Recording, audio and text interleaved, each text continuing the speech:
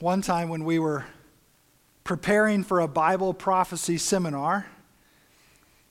We did many Bible prophecy seminars, and one of the things that we did was that we would have yard signs printed up to kind of point to the different directions of how to get to the church. We were kind of out on the outside of town, and so we would put these yard signs throughout town, throughout the city, and to advertise. We put the phone number on there. We put some arrows or whatever it is to just try to get attention to the meeting.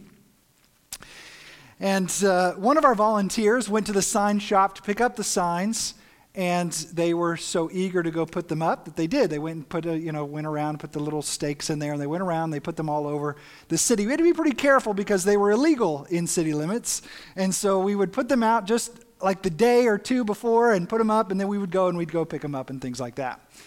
And the reason they were illegal is because people would leave them there forever and they'd become litter. So we would put them out and then we would go pick them up. Well, like I said, I had our phone number on there, and I never got to see the sign. They printed them up, they went and picked them up or whatever. And so you can kind of imagine where we're going. Something's wrong with the sign. So I started getting these phone calls, and they were odd phone calls. People were asking some really strange questions and almost asking me to tell them about what's going to happen in their life or whatever. Like, I was just like, what is this? And so on my way home, everything started to make sense, because instead of prophecy with a C, it was prophesy with an S. And so it was a prophesying seminar is what we were putting on. And that all of a sudden it started to make sense why people were calling, asking the questions they were asking, and wanting me to put some type of prophecy over their life, right? And I was like, well, that's not what we do. And so at the beginning of that seminar, we had to make a disclaimer. Well, first we've got little C's, and we put C's over the S's. We went and picked up all the sign, put C's on there, and we fixed them all. But that first night, we had to tell people, we're not here to prophesy over your life. We're not here to make up our own interpretations of different signs and wonders and all of that. We are here to share what the Word of God says about prophecy. And so to this day, I'm always watching to make sure that there's a C and not an S. I would imagine that usually when we think of Bible prophecy, we usually think about Daniel and Revelation, and we think about how the Bible just shows what was going to happen from Daniel's time all the way to the end of time. And it's just fascinating. And get ready, because we're going to be doing a prophecy seminar starting in April. And pray for me as I prepare for that meeting. And as you look at that, most of us don't really think much about prophets. We think about the Bible prophecy, but we don't. And maybe it's because we're not really surrounded by people that claim to be prophets. And so maybe that's why we don't really think about it a whole lot. But Jesus knew his disciples would encounter false prophets, which means we would probably encounter true prophets as well. But Jesus gives us a warning when it comes to deciding if someone who claims to speak for God, speaks on behalf of God. He gives us some things to look at, whether we can trust it or not.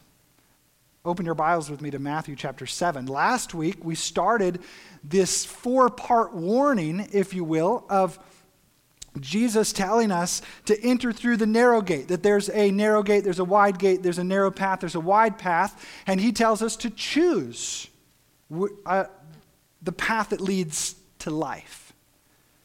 Now we get into 2 different types of prophets. We have true prophets, we have false prophets.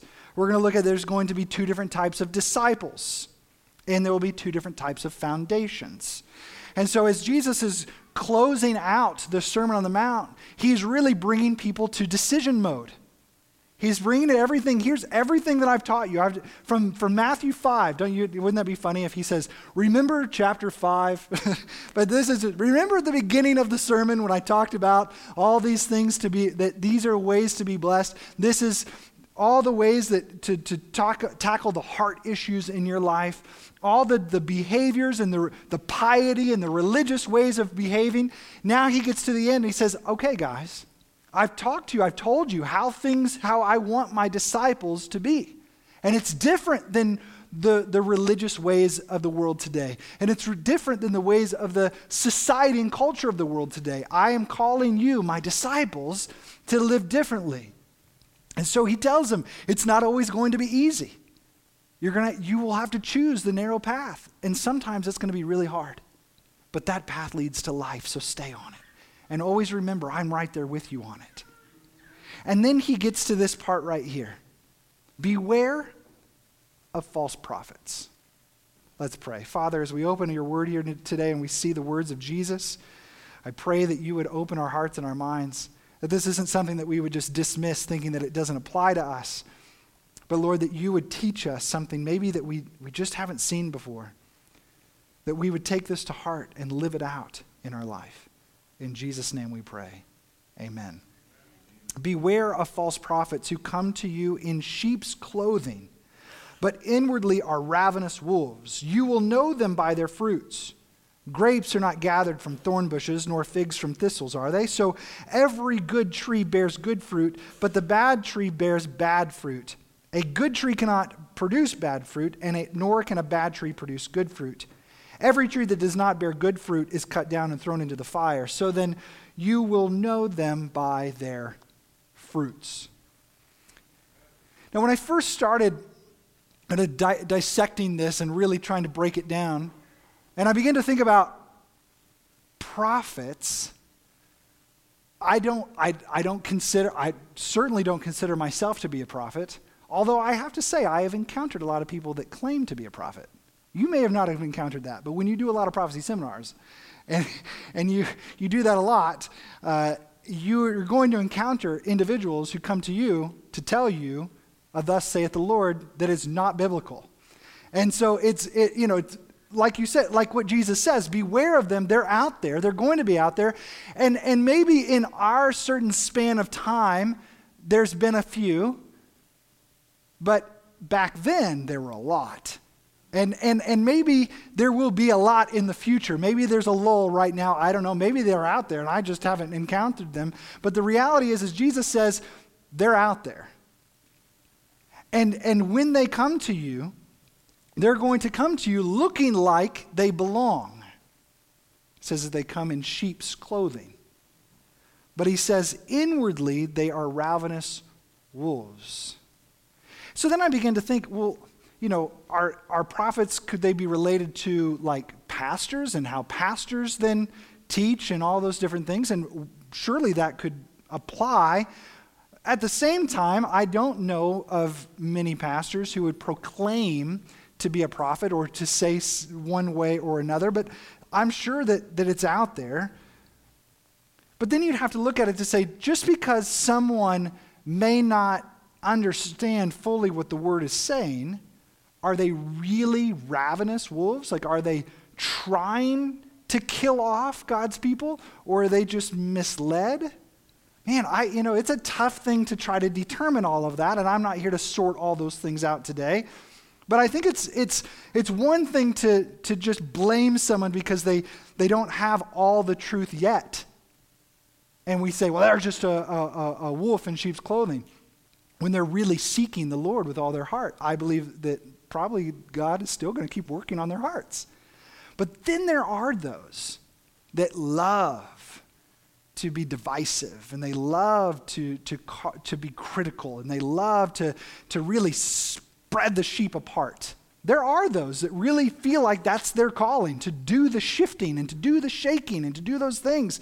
And I think that Jesus is saying, beware of those who are speaking on behalf of me. That's really if you want to simplify it down to the basic terms of a prophet. Beware of those who proclaim that they are speaking on behalf of the Lord. Now, when you think about prophets, you would imagine that when Jesus talks about the prophets, who's he referring to? He's talking to those that are listed there in our Old Testament. It would be in their scriptures. People like Jeremiah, Isaiah, Daniel, right? Well, could we just for a moment go back in time to a couple of places? I found these in Jeremiah. I thought they were fascinating. Turn with me to Jeremiah chapter 14. Here's what Jeremiah is dealing with. Here's what God is dealing with in a time where the children of Israel are in a very rebellious state. And so you had different prophets who were trying to warn God's people.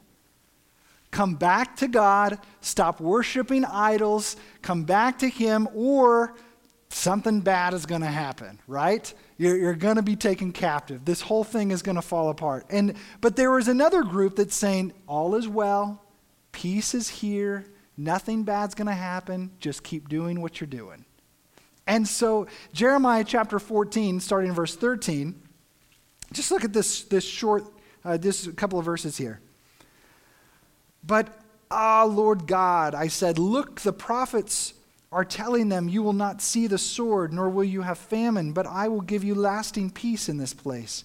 And then the Lord said to me, the prophets are prophesying falsehood in my name. I have neither sent them, nor commanded them, nor spoken to them. They are prophesying to you a false vision, divination, futility, and the deception of their own minds. So Jeremiah is going, what do I do with all this? God's saying, I didn't send them. Let's take a look at another one, Jeremiah 23.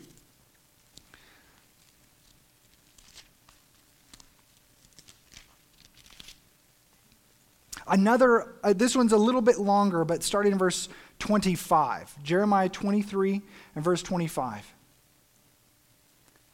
I have heard what the prophets have said who prophesy falsely in my name, saying, I had a dream, I had a dream. How long is there anything in the hearts of the prophets who prophesy in falsehood, even these prophets of the deception of their own heart, who intend to make my people forget my name by their dreams which they relate to one another, just as their fathers forgot my name because of Baal. The prophet who has a dream may relate his dreams, but let him who has my word speak my word in truth. What does straw have in common with grain, declares the Lord? Is not my word like fire, declares the Lord, and like a hammer which shatters a rock? Therefore, behold, I am against the prophets, declares the Lord, who steal my words from each other. Behold, I'm against the prophets, declares the Lord, who use their tongues and declare, the Lord declares. Behold, I'm against those who have prophesied false dreams, declares the Lord, and related them and led my people astray by their falsehoods and reckless boasting. Yet I did not send them or command them, nor did they furnish this people the slightest benefit, declares the Lord. How frustrating of a job does Jeremiah have? He's trying to what is Jeremiah's ultimate goal? Bring the people back to the Lord. There was really no other goal. That was it. Everything that he's saying is come back to Yahweh. Come back to the one who has led us out of Egypt. Come back to the one who is with us always. He warns them. Remember what God said? Blessings come to those who obey. Curses come to those who disobey. He is trying to get their attention. And yet there's this group that just keeps saying, it's all good. And what are they doing? They hear it from somebody else, so they take what somebody else is saying. Oh, that sounds good. I'll use that. Or I'll tell you about this dream that I had, or somebody else has a dream. Well, let me tell you. And they're always taking it and interpreting it their own different way. So no wonder Jesus says, beware. Beware of false prophets. Because there will be people that come in sheep's clothing looking like they belong, but they're only there to destroy. And I look at it this way. God is pretty clear. The false prophets were leading people away from God. They were leading them in a place where they would forget who God is. So I think that Jesus is, when he's talking about beware of false prophets, well, let's look at it. The false lead away from God, and the true lead people to God. It's pretty simple. Now, of course, in Deuteronomy and different parts of the Old Testament, there were different tests of a prophet. What do they say? Does it come true? And also look at the behavior of their life. Because if someone is saying all the right things, but in their own life they're not living the way that God has called them to live, they said, there's a red flag there. There's a red flag there. So Jesus gives us a warning to watch out for false prophets. But how do we do that? There's the warning. What do we do? Let's go back to Matthew chapter 7. Because there's two ways to protect you from false prophets. We could say false teachers. We could say false pastors. I don't know, whatever you want to put in there. Here are ways to protect your heart. And Jesus goes into, you will know them by their fruit. You will know them by their fruit. In other words, the first thing I believe that Jesus is telling us is, you and I have the ability to discern. He has given us the wisdom to discern between good and bad. Right off the bat, discernment. And what does he say? He says, look at their fruit. Grapes are not gathered from thorn bushes, nor figs from thistles, are they? So here it is. So every good tree bears good fruit, but the bad tree bears bad fruit. A good tree cannot produce bad fruit, nor can a bad tree produce good fruit. In other words, I think that Jesus is saying, this is one of those things that you just can't fake. When you get into Paul's writing, when you get into Galatians and he's talking about the fruit of the Spirit, it's really hard to fake love and joy and peace. Those are things that can't be produced on your own accord. Those are things that can't be made up. Those are fruit that come from the Spirit. And so if we're going to look at fruit, I would say we would look for someone who's filled with the Holy Spirit. Now again, we have to be careful because Jesus says, judge not lest you be judged, and all of those different things. But judging someone and condemning them or saying that they're, what is, I believe is different than discernment. And how they're different, I'm not sure I could totally eloquently lay it out. But I look at it this way. If someone is doing something bad and you see that, that's discernment. You go, that's not right. At the same time, they may not know that it's bad. Or they may know that it's bad, but they're going through a really, really difficult time and they're not in their right mind that they normally would, and so they're doing things out of desperation or doing all these different things, right? And so, or they're doing things out of addiction, or they're doing things because we don't know all the reasons behind it. And so for me to say, oh, discernment says that this is not right, and so I shouldn't be doing those things. I guess being critical and judgy would say, this person is lost and there's no way to recover them. Does that make sense? So there's a difference there of being able to discern in those and also being critical and judgmental and all those different things. So we look at their fruit. And so I began to think about, at least in my context, in what I hear and what I read, and there's just so many different things out there, I began to start thinking, what type of fruit would I be looking for that would be a red flag? And the first one that I thought of was, do they use scare tactics? Do they use fear as the motivator? Because God loves to use love as a motivator, not fear. And so when you're constantly throwing fear and scare and all these different things, you may have a short-term change in someone's life. But fear and guilt and all of that usually isn't a long-term thing. It'll wear off. The fear just, the thing that I thought was going to happen didn't happen, and so, Have you ever, maybe you've been in this, or you know someone that has, that got into a really bad situation, and because of the fear of the circumstances, Lord, if you get me out of this, I will give you whatever, right? I promise to serve you for the remainder of my days, whatever the words that come out of your mouth. But then the circumstances change, and isn't the impending doom that they thought, and they go, whew, glad I got out of that one, and they go back to their life. You see, fear and scare tactics only work for a short amount of time, but love lasts forever. And when we go to choose to serve God out of love, and we look at who we are in Christ Jesus, that's a true life transformation. Not just, oop, I don't want to get in trouble, I'm going to shift over here for a second. God's not looking for us to shift behavior out of fear, right? But to follow him out of trust and love. Are they divisive? Here's another fruit. There's a lot of speakers and a lot of people even within our own churches, our own denomination, that they go and they travel and all these different things, and 9 times out of 10 they split the church. And there's just crumbling pieces all over the place, and people leave the church. They don't want anything to do with the church, and it's just this divisiveness. Jesus, while he didn't hold anything back with the Pharisees, his whole goal was to unite his people. And the Holy Spirit unites people and continues to unite people. So if there's this critical attitude and divisiveness that comes out, ultimately I would say that let's be careful with that. Do they uplift Jesus? Or do they talk about everything else but Jesus? This is a big pet peeve of mine.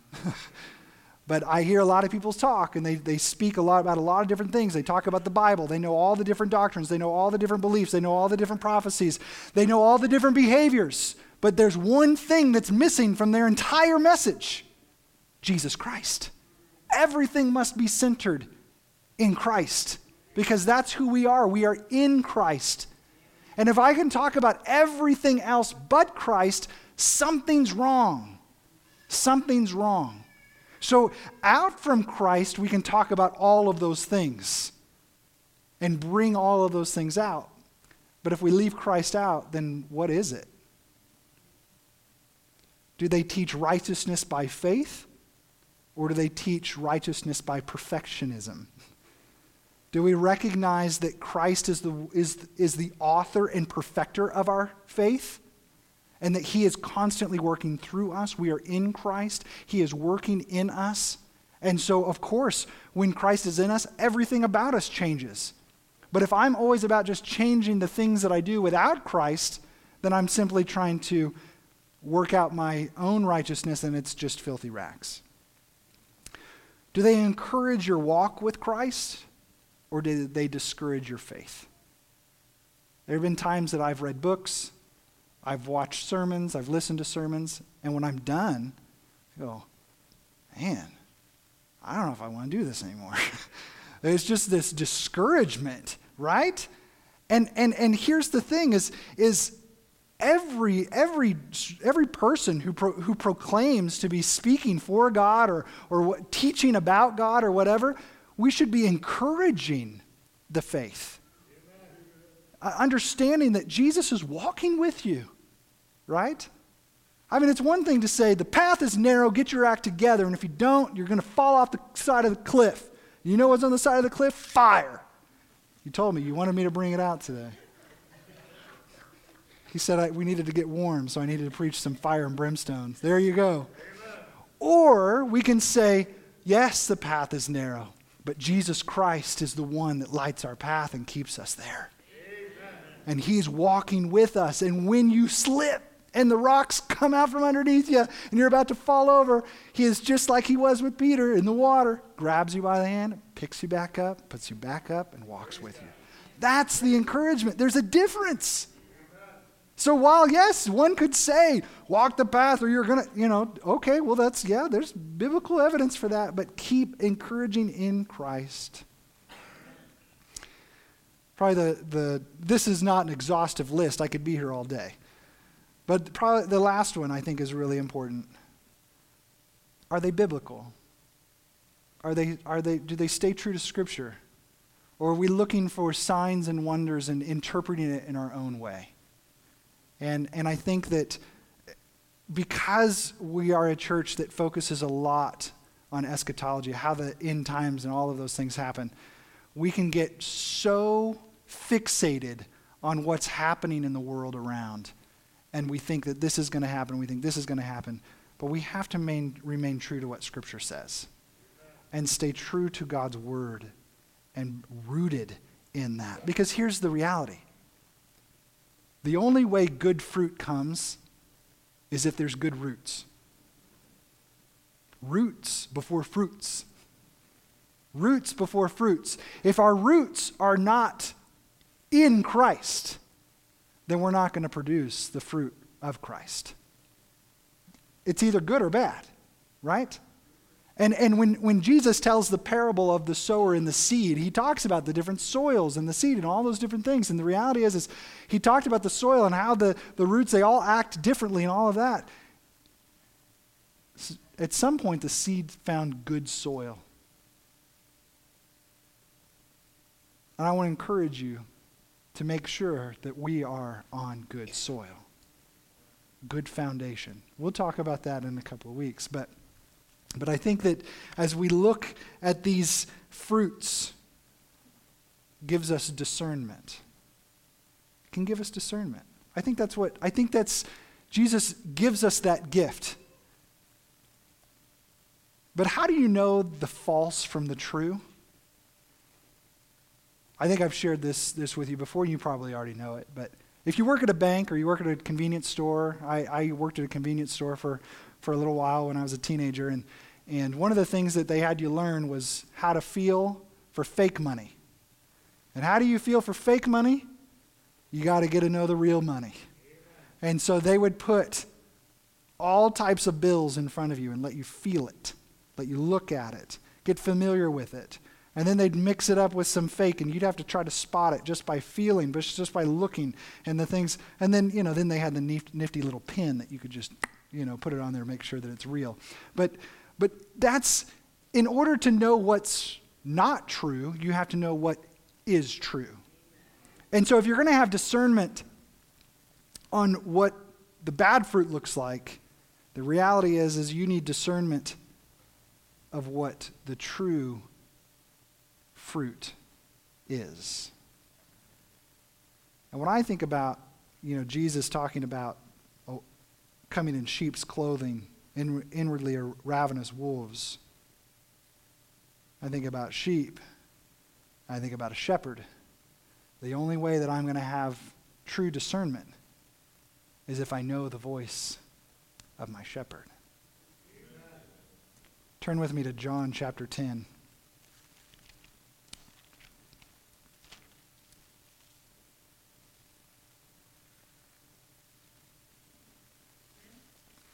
John 10, starting in verse 1. It's a little bit of a longer thing, but I think that it's important that we get this full picture of what Jesus is saying.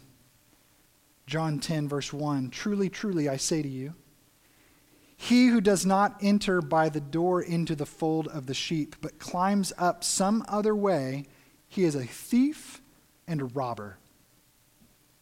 But he who enters by the door is a shepherd of the sheep.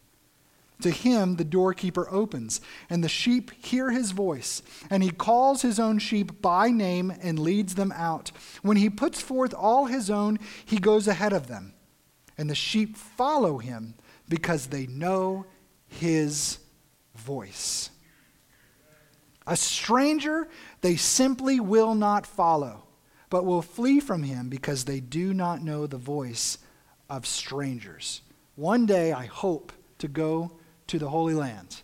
One day I hope to be able to go and see these shepherds in actions, because I hear about it, that the shepherd will go and they will just, whatever they do, and the sheep just come. And if I were to go in there and they say, go ahead and make that sound, and I go, sheep wouldn't listen to me at all. They know the difference between an imposter's voice and the shepherd's voice. And I think that if you have someone that is proclaiming to speak on God's behalf, and he says that they look like sheep, but they're like ravenous wolves, I think that if you know the voice of the shepherd, when you know the voice of Jesus, when you know what his word says, when you know what he's all about, then it would be very easy to distinguish between that and someone that's trying to lead you away from the shepherd. But if you don't know the shepherd's voice, it would be very easy to follow any voice that speaks to you. So Jesus said to them, because they didn't understand this, in verse 6 it says, this figure of speech, Jesus spoke to them, but they did not understand what those things were which he had been saying to them. So verse 7 says, Jesus says, truly, truly, I say to you, I am the door of the sheep. I love how blunt he gets here. All who came before me are thieves and robbers, but the sheep did not hear them. I am the door. If anyone enters through me, he will be saved and go in and out and find pasture. The thief comes only to steal and kill and destroy. I came that they may have life and have it abundantly. I am the good shepherd. The good shepherd lays down his life for his sheep. He who is a hired hand and not a shepherd, who is not the owner of the sheep, sees the wolf coming and leaves the sheep and flees, and the wolf snatches them and scatters them. He flees because he's hired hand and is not concerned about the sheep. I am the good shepherd, and I know my own, and my own know me. Even as the Father knows me, and I know the Father, and I lay down my life for the sheep. I have other sheep which are not of this fold, and I must bring them here also.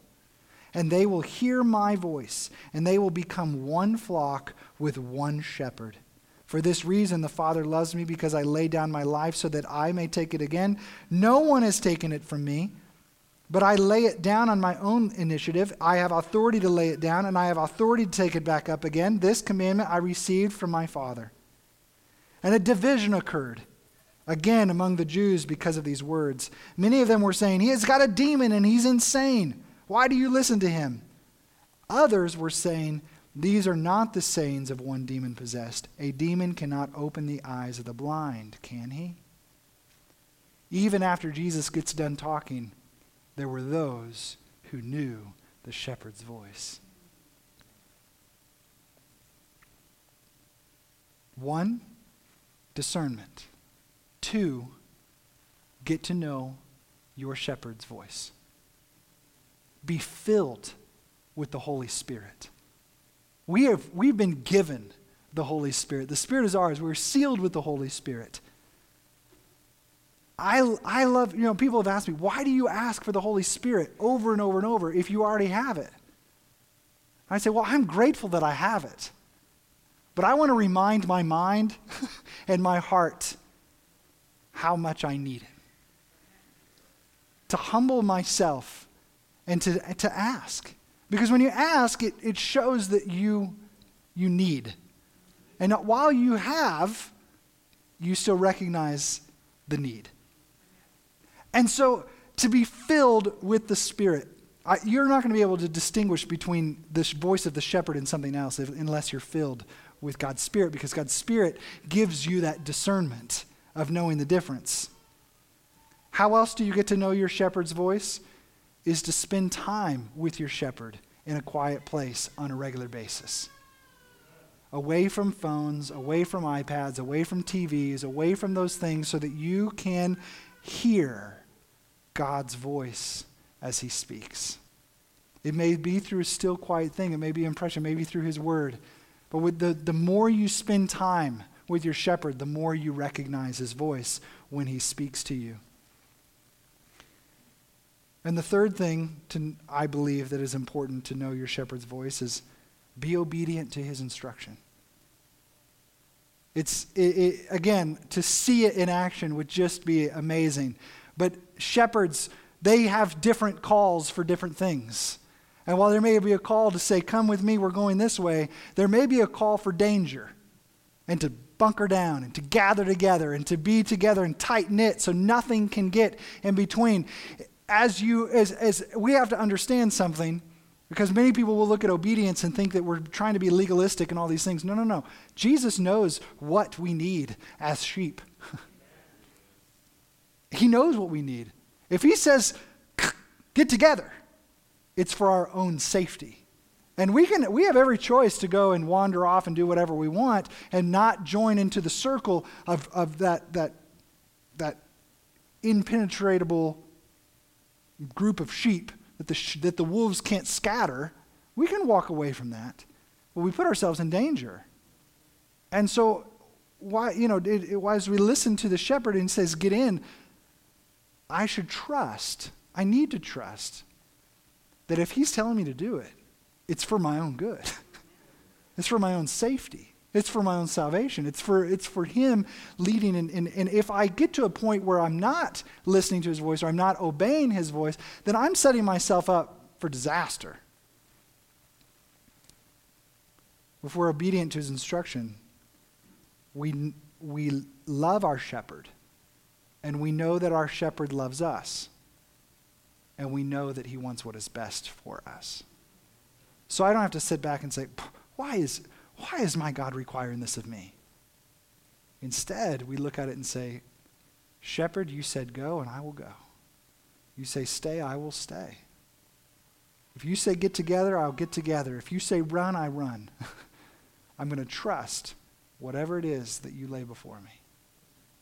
And doesn't that follow suit with Revelation 14? Follow the Lamb wherever he goes. Follow the shepherd wherever he leads. Jesus used a lot of different symbols and illustrations just to get his point across. But I think one thing that he's trying to point to us is, as he's closing out the Sermon on the Mount, is he's telling us, look, there's going to be people that are going to come and they're going to tell you something different. They're going to try to tell you a different gospel. They're going to try to tell you that you can do things differently. They're going to try to tell you can do things on your own. They're going to try to tell you that you're just being legalistic and you don't have freedom and you need to go and do this, you need to do that. But Jesus is saying, look at the fruit. Discern. But listen to the shepherd's voice. Listen to the shepherd's voice. Be in tune with what the shepherd is saying and trust that the shepherd wants what is best for your life. So this week, as you go to tackle this next week of work or things going on at home, school, whatever the case is, I want to encourage you to take some time every day in a quiet place to get in tune with your shepherd's voice. Because there will come a time when someone comes as a ravenous wolf, looking like a sheep, just trying to spread you away, trying to lead you a different direction. But when you know that voice of the shepherd, you'll know what is true and what is not. So this week, do that. Spend some time with him. Get to know it. And if he's leading you in a direction, go. Sometimes we just need to be still and know that he is our God. Father, as we hear these words, at first glance it may seem a little odd, but as we've unpacked these things, I think we've come to understand just how important it is to know your voice, to beware of those who try to lead us astray. And so, Lord, I pray that you would lead us on your path of righteousness, that you would walk with us, you would talk with us, that we would hear your voice and know your voice. Lord, to know that you are the great shepherd who lays down your life for your sheep.